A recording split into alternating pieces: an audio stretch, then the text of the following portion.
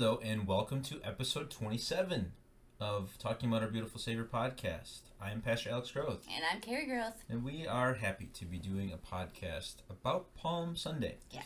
Now, at its heart, this podcast has always been about crocheting, tax laws.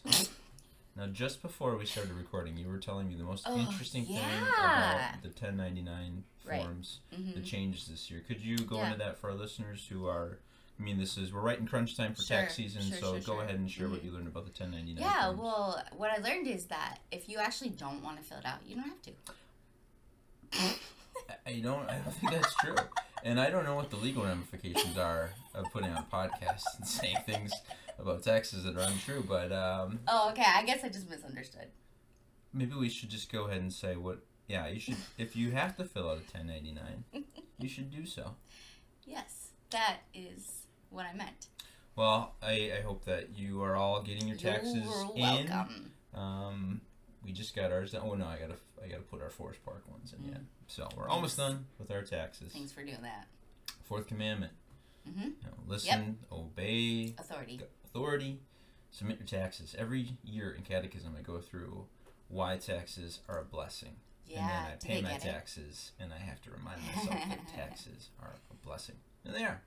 Yeah. Every road that doesn't have a pothole makes me grateful for. See, I'm the opposite. I like a bumpy ride. I seek out the roads. I have my Waze app set up so that it only finds roads major with potholes. Yeah. Just kidding. Okay, it is Palm Sunday, so our theme is a greater type of king. And our Sunday school lesson is about a king, too. An unwise king. Oh. We're talking about Solomon. Last week we were talking about Solomon's wisdom. This time we're talking about his lack of wisdom, lack of using his wisdom, I guess. But first, the front part of the lesson is about him building the temple, which is kind of cool. So, some of the notes here: when Solomon became king, another king in the area, King Hiram, congratulated Solomon. Hey, great job, man. Great job. Props to you, bro. So congrats what age on being do a we king. know? Oh, never mind. So Hiram's words seem to indicate he may have been a believer in God, which is interesting. Ooh. And Hiram had been good friends with David, who was obviously Solomon's dad. And their alliance had included, Hiram had these very skilled woodcutters. And so now it seems like Solomon might use them too for the construction of the temple. So quality wood was not really available in Israel, so Hiram's going to send these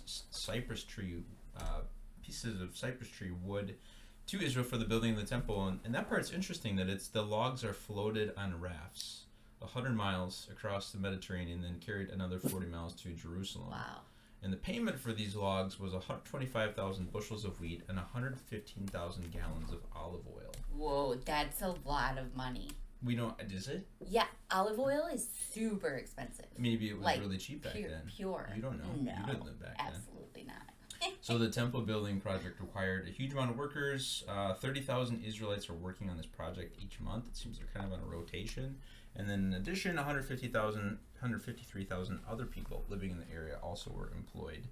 Wow. It seems that Solomon also conscripted people for service, which isn't ideal. I don't know what that means. There's some forced labor going on here.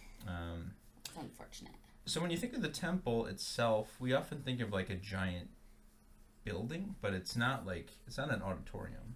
So the measurements are 90 feet long, 30 feet wide, 45 feet high. So it's taller, but it's not huge, and it's not really designed to fit the people. It's for the priests. So it's the work of the priests, not the crowds. They're not really using the temple the way that we would use our sanctuary. The work in the temple was all done without the sound of a hammer or chisel. And it seems like the various pieces of the temple fit together with interlocking parts. Whoa. So if you were teaching this lesson to kids, what toy would you use to describe how the temple was put together?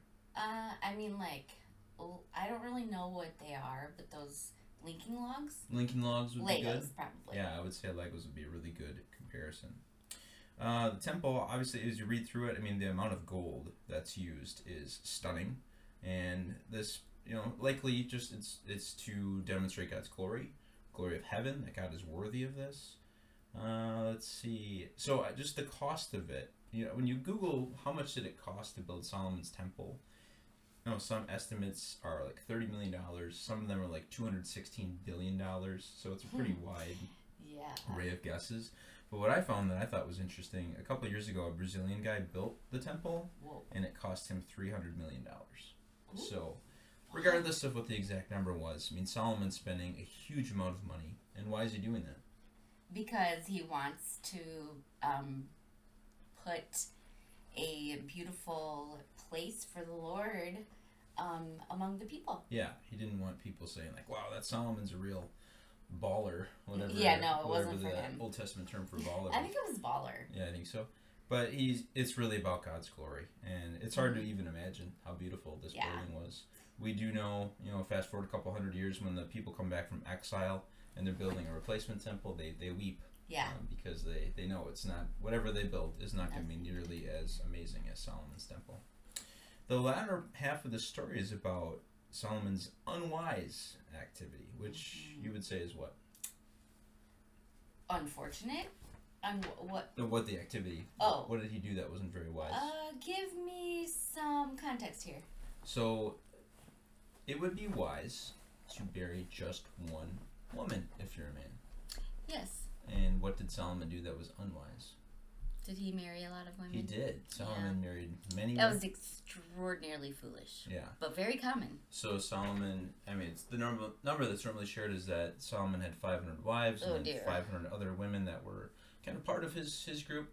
Now that number is 1,000 is a lot. I think we should also mention that some if not many of those marriages were of a political nature. So it's some sort of it's very odd to us, and we don't like it. But back in those days, if there was some sort of political alliance, the king might marry someone else's daughter to sort of solidify the alliance. So God is displeased by this, and this is one of the points where he announces consequences for Solomon, like he had done with King Saul before. He says, your kingdom's going to be torn away from you. He says, out of respect for David, I'm not going to do that while you're alive. But if you keep reading 1 Kings, you see it happens very, very quickly, that Solomon's family line loses control. So what are some takeaways, do you think, as we think about the building of the temple, as we think about Solomon being extremely wealthy, had this relationship with God where they could talk in this very intimate way, to have this amazing amount of wisdom from God? That was the subject of our last lesson. What are some takeaways here? I think the biggest thing that comes to mind is be on your guard. Watch out, because temptation can overcome even the wisest of us. And if someone like Solomon could sin in that way, that was clearly against what God had said. While he was also this wonderful godly leader, and spiritual leader, I just watch out. Don't let your guard down. Yeah, that's what I had written down too, just the advantages that Solomon had. We have a lot of advantages too. We have the Old and New Testament. We have a church where we can attend worship every week without fear. We have access to so many Bible studies, whether in person or resources online. So if we think that we're standing firm, as Paul says, be careful that we don't fall. And Solomon is a good warning for us. Yeah. It does seem like later in his life, Solomon came back to God. You read Ecclesiastes, and by the end of Ecclesiastes, it's Solomon is looking back in his life and sort of cataloging his many errors and how he viewed life, but it kind of comes full circle in his view of God and what's most important in life. I think also too, just on a side note, the beauty and majesty of the temple, it's worth putting time and effort into this space where we take time with God, the space where we come to worship God, or in our own homes, spend our personal Bible study time. It's really worth giving that reverence, to make it special and beautiful. I think too, one of the ways that God critiques the Israelites in the Old Testament is when they're living in very nice houses and the temple is in disrepair. Yeah. So a good question to ask ourselves, and I think our sanctuary is very nice, but just do we take care of our sanctuary the way that we take care of our homes? Yeah. We put a lot of effort and time and money into making our homes look nice? Are we doing the same thing for the sanctuary and just the church building and grounds in themselves? Yeah. And then when we come to worship, we talked about that the last 2 weeks ago. Just we come to meet God, and what a wonderful heady thing that is. Yeah. All right, let's get into our readings for Palm Sunday. The first is we're going to look at our second lesson from Philippians 2. This is a great section for walking through what is known as Jesus' humiliation and exaltation. You want to talk through those terms? Sure. Okay, humiliation. So humiliation was when God became human, so he humbled himself to take on human flesh and experience the human life, you know, condition. Yes. Yes, so with humiliation, that way we use that word today is something embarrassing happened. Right, but this is setting aside his power. Right, setting aside is a phrase we often use to describe that. Jesus has full power as true God, but he sets aside full use of that power and comes to live as a human being and then suffer and die. Exaltation? So that's when he took back his power. So I suppose, would we say, like, after he rose, that was where... Actually, the exaltation begins a step before that. The victory march. Mm-hmm. Where? Down in hell. Yeah, it's counterintuitive, but Jesus' descent into hell is traditionally considered as the first step of his exaltation, because he's going there to announce his complete victory to the devil, over the devil, I should say. And so that exaltation is putting back on the crown. When we teach this in Bible information class, we actually use steps down for the humiliation and then steps back up for the exaltation. There's a little PowerPoint magic where you click the button, and this crown goes from the side table back on to where it belongs, in Jesus. And the way Paul introduces this great doctrinal section is he says, have the same mindset as Christ in your relationships. So that's, amazing and intimidating. So how should you be willing to treat other people, and not just people that you love? How should you be willing to treat your enemy? The same way that Jesus did, which is to be willing to give up. Yep, your life. And your pride, and your, like, all of it. Being right, whatever it is, God calls us to give it up, which is like, it's difficult. just so when you can have that in the front of your mind, like, God humbled himself, and that's what in Christ, and that's what he calls me to do too. Like, that just provides us with, like, that accessibility to, like, okay, I can do this because I'm in Christ. Yeah, Christ is with me. And Paul said Jesus did not consider his divinity something to be grasped, was the old translation. The NIV 2011 says something to be used for his own advantage. So Jesus had all this power, but he never used it to benefit himself. He's not making a bunch of food for himself. He's not doing anything that doesn't fit along with his mission as Savior. Paul says he made himself nothing, taking on the very nature of a servant. I was reading one commentary on this section, and the author pointed out that Jesus' humanity and his humility was so sort of an everyday thing that Peter and the other disciples lost track of his divinity in a way sometimes. To the extent, his example was, so Jesus is so fully human that when it comes time for the feeding of the 5,000 and the 4,000, the disciples don't think of him as being able to do what you would think. Right. Okay, if I'm thinking about he's God, of course Jesus can do a miracle. But he's so fully human that Peter and the other disciples, it doesn't even occur to them that God's with them. And like, that's God? Yeah. That's so crazy. That was, I liked how that made me think about Jesus' humanity in a different way. That it just, when he was walking around and you were hanging out with him, you could easily forget that he was God, unless he was sitting there, raising someone from the dead or walking on water. You thought of him as Jesus, son of Joseph from Nazareth. And then even as he's raising Lazarus from the dead, like, he prays to his heavenly Father. Like, that's just such a cool man. Like, the one I follow, what did this for me? Like, that's so cool. Like, I don't need to make sure people know I'm, like, smart or important. That is or really right. This Jesus mindset is, if I'm adopting it, it's really a dagger in the heart of so much what our culture celebrates in terms of I have to be noticed, I have to be seen, I need to be praised. I need to have people be probably jealous of me would be good. I need to be better than the people that went to high school with me, better than my siblings. I need my parents to be prouder of me than whatever else. Just these things that we sometimes wrestle with as human beings. Like I need to be good. I need to be better than others, and just so focused on ourselves and how people see us.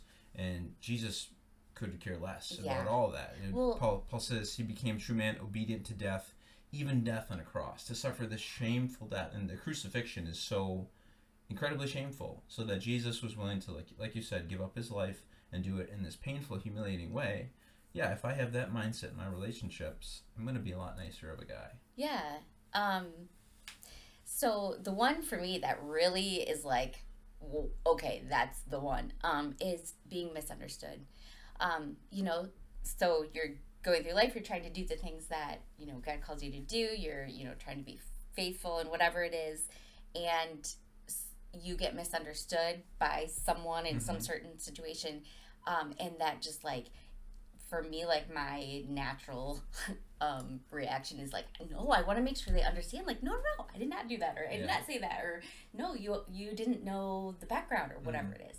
But like, I think of when Jesus was on trial, and they, flat out asked him, and he just remained silent. Like, it's okay to be misunderstood. Like, I mean, obviously, it's going to be important to be understood in many certain circumstances, but sometimes it's all right. Yeah, what I'm hearing you say is being less defensive about stuff, and I think that's it's hard, but super hard. Yeah, and I think the reason Jesus could do this, obviously, is because he's God, but he also knew what was going to come. I mean, the way this section ends, therefore God exalted him to the highest place, gave him the name that is above all names, and one day every knee will bow and every tongue will confess that Jesus Christ is Lord. Yeah. So Jesus knows his exaltation is inevitable, so he can suffer through the humiliation. And I think that is a very good thing for us to think about too.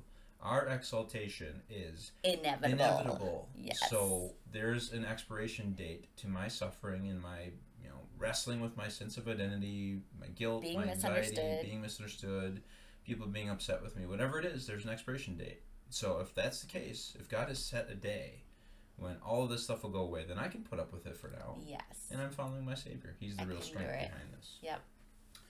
All right, let's go to our gospel, Matthew 21, which is the Palm Sunday account in Matthew. It was the last time Jesus would enter the city of Jerusalem. Just the emotions that he would feel as true man, knowing this is Sunday. By Friday, he's going to be on the cross. And by late Thursday evening, Judas will have betrayed him. Just a lot of emotion. We see, I don't remember, I think it said John's account, I didn't look that up, where Jesus weeps for the city of Jerusalem as he enters it for the last time, just because he knows how many people will reject him there.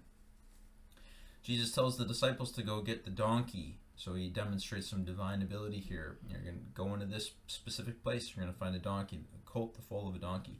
Bible trivia, yes or no? Do you want to be quizzed? Yes, please. Okay, what prophet prophesied the donkey? Zechariah. Yes. You didn't look, did you? No, I did not look. Of course not. Okay. I'm not a cheater. I trust you. I only know that because I teach this lesson. In Christ. So our first lesson this Sunday is Zechariah 9, verses 9 and 10, because that is the prophecy that Jesus would enter Jerusalem on a donkey. Why a donkey? Because a king would enter on a horse or some very majestic animal, but he wanted to enter in a way that was showing his humility. Yes. What he came here to do was to serve. Yeah, a donkey is a very serviceable animal. Certainly not a regal animal at that time. Definitely not. Like a car equivalent of a donkey would be. I drove my sister's Ford Tempo for a while, which was a pretty sweet ride. A donkey ride. No, you know what it was? The Chevy Malibu that I drove. There you go. That's perfect. First couple of years that I was here, which wasn't a bad car, but it had this thing where toward the end of its car life, the turn signal sound would go on all the time. Whether the turn signal was on. I remember being on the phone with my younger sister, and she was like, "What is that sound in the background?" And I was like, I had like tuned it out by this point, but yeah, the turn signal sound, the click, click, click, click, click, would just be on in my car all the time. And the only way to stop it was to hit a specific spot on the dashboard very really hard, and then it would go away for maybe 10 minutes. And I forgot about this until I was driving a bunch of pastors to a circuit meeting. Oh, that's embarrassing. And all of a sudden the car starts ticking. And without thinking, I just reach over and slam the dashboard. How old are you? It's probably my second year here as a pastor, so it was like 27. Yeah. And yeah, just the other guys in the car are like, what is wrong with you? I'm like, oh yeah, I forgot. This is wildly embarrassing. So yeah, Donkey's a 2000 Chevy Malibu. Right. It's gonna get the job done, but the turn signal is gonna click and it's gonna. You're not gonna look cool. No, you're not gonna look cool. I mean, I made it work. But yeah, so Jesus is showing his humility by riding in on a donkey. A large crowd is spreading their cloaks on the road. Like, we're not even going to have this donkey's feet touch the ground. This is a sign of respect. They're cutting branches. There's multiple references to Psalm 118, which is a messianic psalm. This is the day the Lord has made. Oh, let us rejoice and be glad. Which is more than just... any day. Yeah, it's more than just like, what a great day. Mm-hmm. I mean, that is true. Every day is a great day, but that's not what Psalm 118 is saying. It's talking about Easter, the resurrection. Yeah. They say, Hosanna to the Son of David. Blessed is he who comes in the name of the Lord. Hosanna originally was used in prayers and meant help or save, I pray. But eventually, by this point, it became an exclamation of praise. So what they're saying is the highest praise be to the Son of David. Now, what are they confessing by saying he's the Son of David? They believe he is the... Well, the one to come... The Messiah. Maybe misunderstood what the Messiah's job was. What were their was. Expectations of the Messiah at this point? I mean, it was very muddy. Even the disciples didn't really understand fully Jesus' role until after ascension. Yeah. As Jesus is ascending, they're even expressing some misunderstandings about what has come to do. Fix our circumstances right now. So the prevailing thought of the Messiah at that point was very political. Yeah. I just wrote down, this is our Philippians 2 lesson said that at one point every knee will bow and every tongue will confess that Jesus is Lord. And Palm Sunday here, this entrance into Jerusalem, it's kind of a preview of that. You have all these people bowing and praying and confessing Jesus. And the last thing Matthew writes is that the whole city was stirred and said, who is this? And the answer was, it's Jesus, the prophet from Nazareth in Galilee. So Jerusalem was packed at this point for the Passover. Yes. I've heard different estimates of how much Jerusalem's population grew, like 2 to 3 times what it normally was, as people just packed the city. And yeah, Jesus has made quite a grand entrance, which is kind of amazing because there were many people there that wanted to kill him. Yep. So you think he could have laid low, just go worship, hang out with his disciples, but instead, he enters as a king and draws the attention of the Jewish leaders who are going to kill him. Right, our first hymn on Sunday is No Tramp of Soldiers' Marching Feet, but I picked verse 3 to read. Do you want to read that? What fading flowers his road adorn, the palms how soon laid down. No bloom or leaf, but only thorn, the King of Glory's crown. The soldiers mock, the rabble cries, the streets with tumult ring, as Pilate to the mob replies, Behold, behold your king. I really like those first images, the fading flowers, the palms, just that they're so quickly gone 5 days later, replaced by the thorns in Jesus' crown. I was preaching down in Florence, Kentucky last night, and for the Passion History they showed a video, like an old DVD of the Gospel of Matthew, and it was, you can tell it's like 20 years old, but it just, having it on video like that really reminds you of how awful Good Friday was, and just the crowd screaming for Jesus' blood. It's just the juxtaposition of Palm Sunday and Good Friday, just days apart. One crowd praising him, highest praise be to the Messiah. 5 days later, let his blood be on us and on our children. And some of those same people in those same crowd, like probably, just exemplifies Holy Week. Here's the King who comes to be rejected, and by the end of the week, he'll be risen again, but he must go through some very hard things first. All right, our final question: how do you think of Jesus as your King? First or second? I want to go second. Okay. Are we being super specific? You can be whatever. I think specific is good. Okay. Hard, so I'm thinking of, we've used this concept before, but I think it's worth repeating because My sinful nature fights against it. If Jesus is king, he gets to tell me what to do. Yes. And it doesn't matter whether I like that or not. It's just the truth. Mm-hmm. And here's why I should like it, because he's the best king. You think of how many awful kings there have been in history versus how many good ones there have been. And I mean, when someone is a good king beloved by their people, it usually is because they'll maybe have fought for them personally, like they've led the army into battle. They make decisions that are for the good of the people, even if they're difficult. They communicate with the people well. They have humility. Jesus is all of that to the nth degree. So when Jesus tells me what to do, it's very foolish and immature if I bristle at that. Yeah. Because he has nothing but love for me. And he's, throughout human history, he's done nothing but use his power to bless the human race who doesn't deserve it. Yeah. So when King Jesus tells me to bow, it is my privilege to bow. Mm-hmm. When King Jesus tells me you need to do this, it is my privilege to say, yes, King Jesus, help me. Yeah.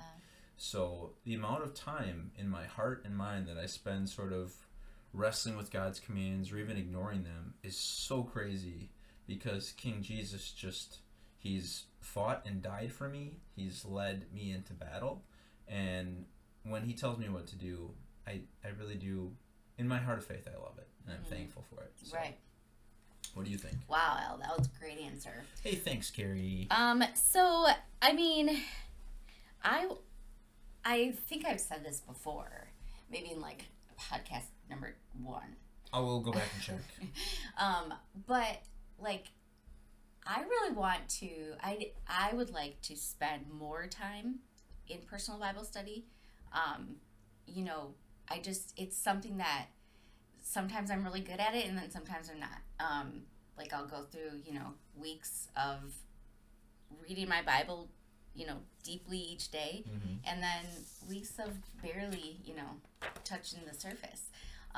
So I really want to hear what God is saying to me. Like you said, like if he tells me this, and that's how he tells us stuff, is through his word. Yeah. So I want to deepen my Bible study, mm-hmm. personal Bible study. That's good.